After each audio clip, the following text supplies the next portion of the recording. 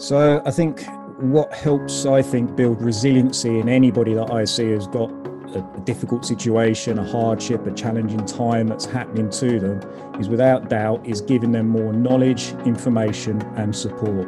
So I think, those three key factors are without doubt the things that we want to be trying to do to help improve somebody become resilient to a situation. Helping patients become more robust, more resilient and less reliant has really been a topic of conversation recently. Well, today we had Adam Meakins on, the sports physio, and he gave us some really practical insights into the difference between robustness and resilience, and also some strategies that he uses in the consult. It's a really nice chat with Adam. I hope you enjoy this one. My name is Michael Risk and this is Physio Explained. Welcome, Adam. Thank you for joining us. Thanks for inviting me on, Michael. Long time no see. Yeah, I know. It's good to see your face. We're just comparing COVID notes between the UK and Australia. Absolutely. So you've got it a little bit harder than us than in the UK at the moment, which is not good to hear. Live from Victoria. Shout out to all the Victorians. We're going to touch on resilience, reliance, rebooking. We might get to manual therapy. Talk to me about resilience and reliance. So what do you think we're doing at the moment, Adam, that's causing reliance? And then we'll touch on resilience secondly. Well, actually, I want to do it the other way around. I want to talk about resilience first. So I think actually that we need to talk about resilience because that then has a direct effect on reliance of what we do. So I think the first thing we need to discuss is that there's probably a little bit of confusion out there between the difference of being resilient and being robust. So I see a lot of confusion around that and misunderstanding around that. So being robust means being able to tolerate stresses, difficulties and hardships, but you're remaining unchanged by them. And that basically means you're able to soak it up, but you're not being changed by the situation that you're in.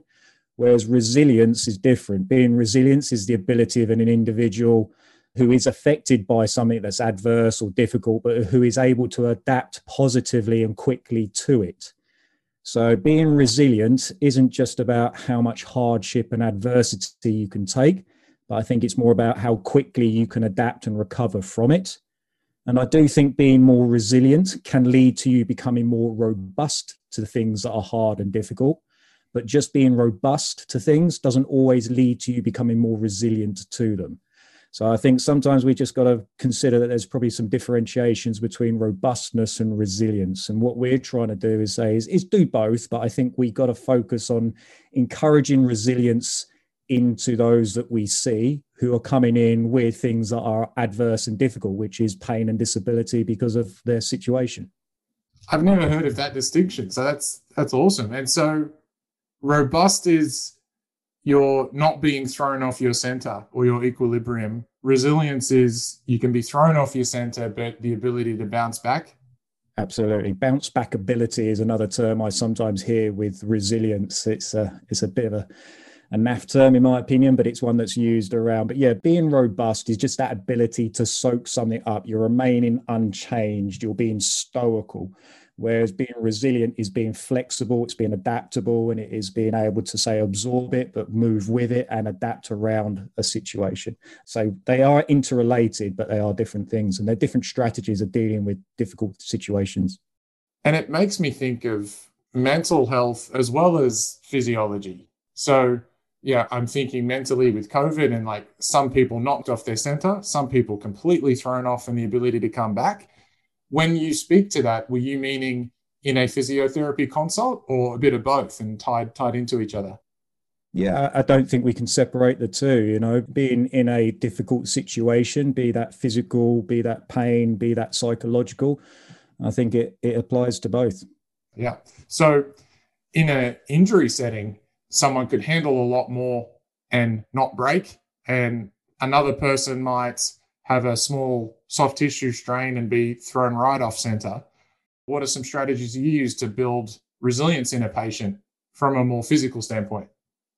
So I think what helps, build resiliency in anybody that I see has got a difficult situation, a hardship, a challenging time that's happening to them is without doubt is giving them more knowledge, information and support.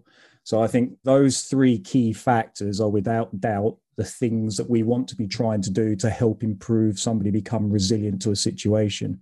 So giving somebody that information about knowing what they are facing, how long that's likely to last for, and that they've got others around them and they've got other strategies that can help support them through this situation, can increase their resilience to it.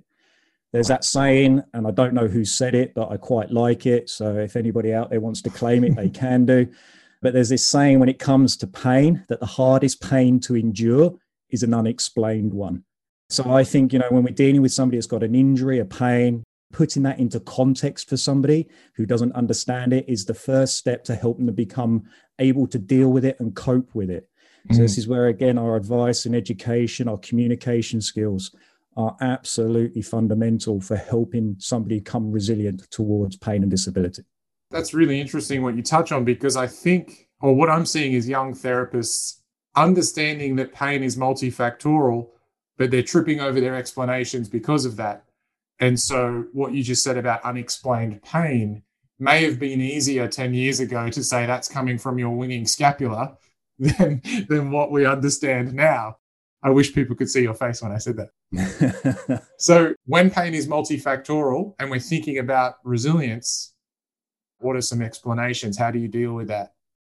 Yeah, it's a great point. Many years ago, I can empathize with these new students coming through, because many years ago, I used to think pain was very simple, and to treat it, you had to use very complex exercises and treatments. I now think it's the other way around. I now actually think that pain is very complex, but to help manage it and deal with it, we've got to try and keep it as simple as possible. So again, I think just trying to keep our explanations clear and concise without using too much fancy language and jargon and terminology absolutely is fundamental there. Trying to be calm and compassionate when we're explaining things. A mentor of mine, Louis Gifford, God rest his soul, famously said it, reassurance is a bloody good painkiller. So again, just making sure that we are giving that information to a patient about their current situation in a calm, reassuring and compassionate way that does accept the uncertainty of pain, that we are not trying to be, definitive in our times, in our explanations about exactly what it is. It's being tolerant of that it could be a bit of this, it could be a bit of that. But the good news is we know that these things have a favorable outcome. These are the things that we need to be focusing on. We don't need to worry too much about this or that, okay? These sort of terms and explanations, I think, are much more useful when trying to get people to understand and become tolerant and resilient to their situation. I think as pain is becoming harder to explain for a young therapist, that reassurance, pink flags, all those things you just mentioned, often doing that well takes the want away from the patient to get down to the nitty gritty. Like, why is this hurting? I think if you do those things you just said well, can often divert the focus. Do you have any tips for that patient who keeps drilling? Like, they want to know, but where is this coming from? Yeah, I think one of the things I do with this is explain to patients, again, quite openly and honestly, that, a lot of the time we don't know. So again, it's giving them that understanding that pain is weird and wonderful, and trying to be specific as to an actual structural source a lot of the time is very challenging. But what we do know, and this is again using that positivity, is that there is nothing here that is causing us any concern or alarm or concern of anything serious or sinister.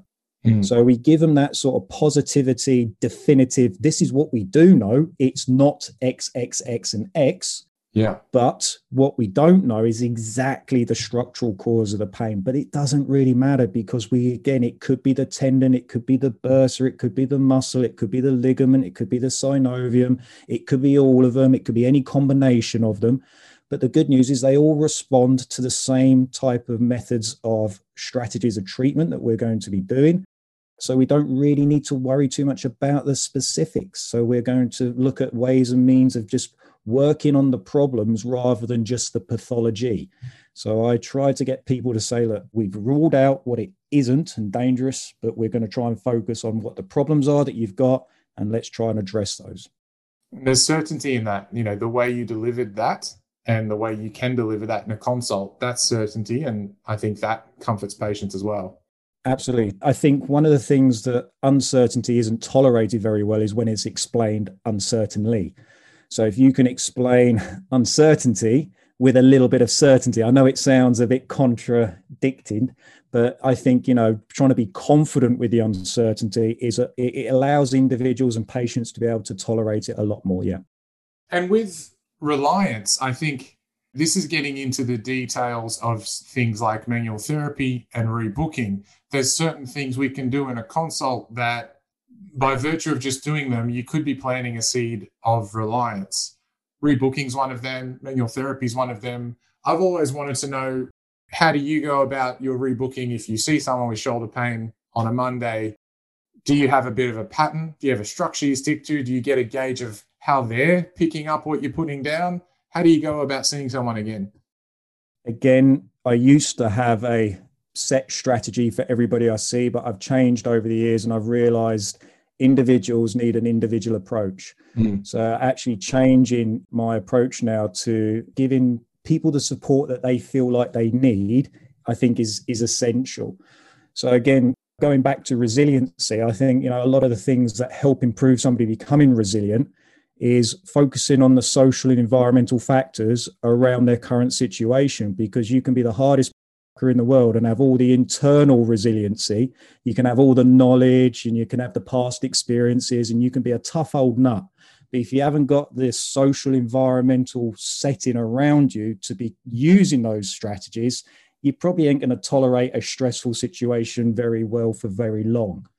So I do think, recognizing an individual's social and environmental constraints is hugely important to helping them become resilient to a problem. And there's some individuals out there that have pretty social environmental situations, and they need support and guidance from likes of us, healthcare professionals, to help them become tolerant to a current situation that's going on.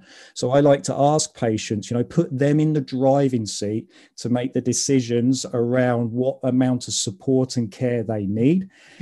We are here to, again, offer as much or as little as they think they need. So the only way of us knowing what that is by asking them. So I ask them questions like, if I'm giving them some exercises to do, I'm watching them doing it in my environment, in my context, I'll say to them, are you going to be able to do these things without me around you?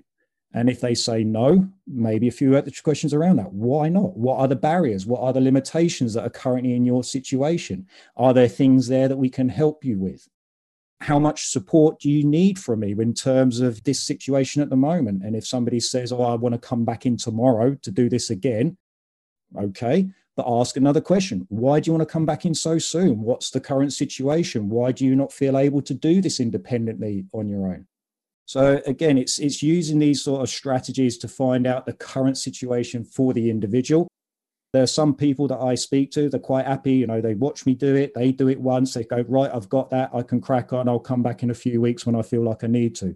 Others will absolutely need to come in and see you 2 or 3 times a week. So it needs an individual approach.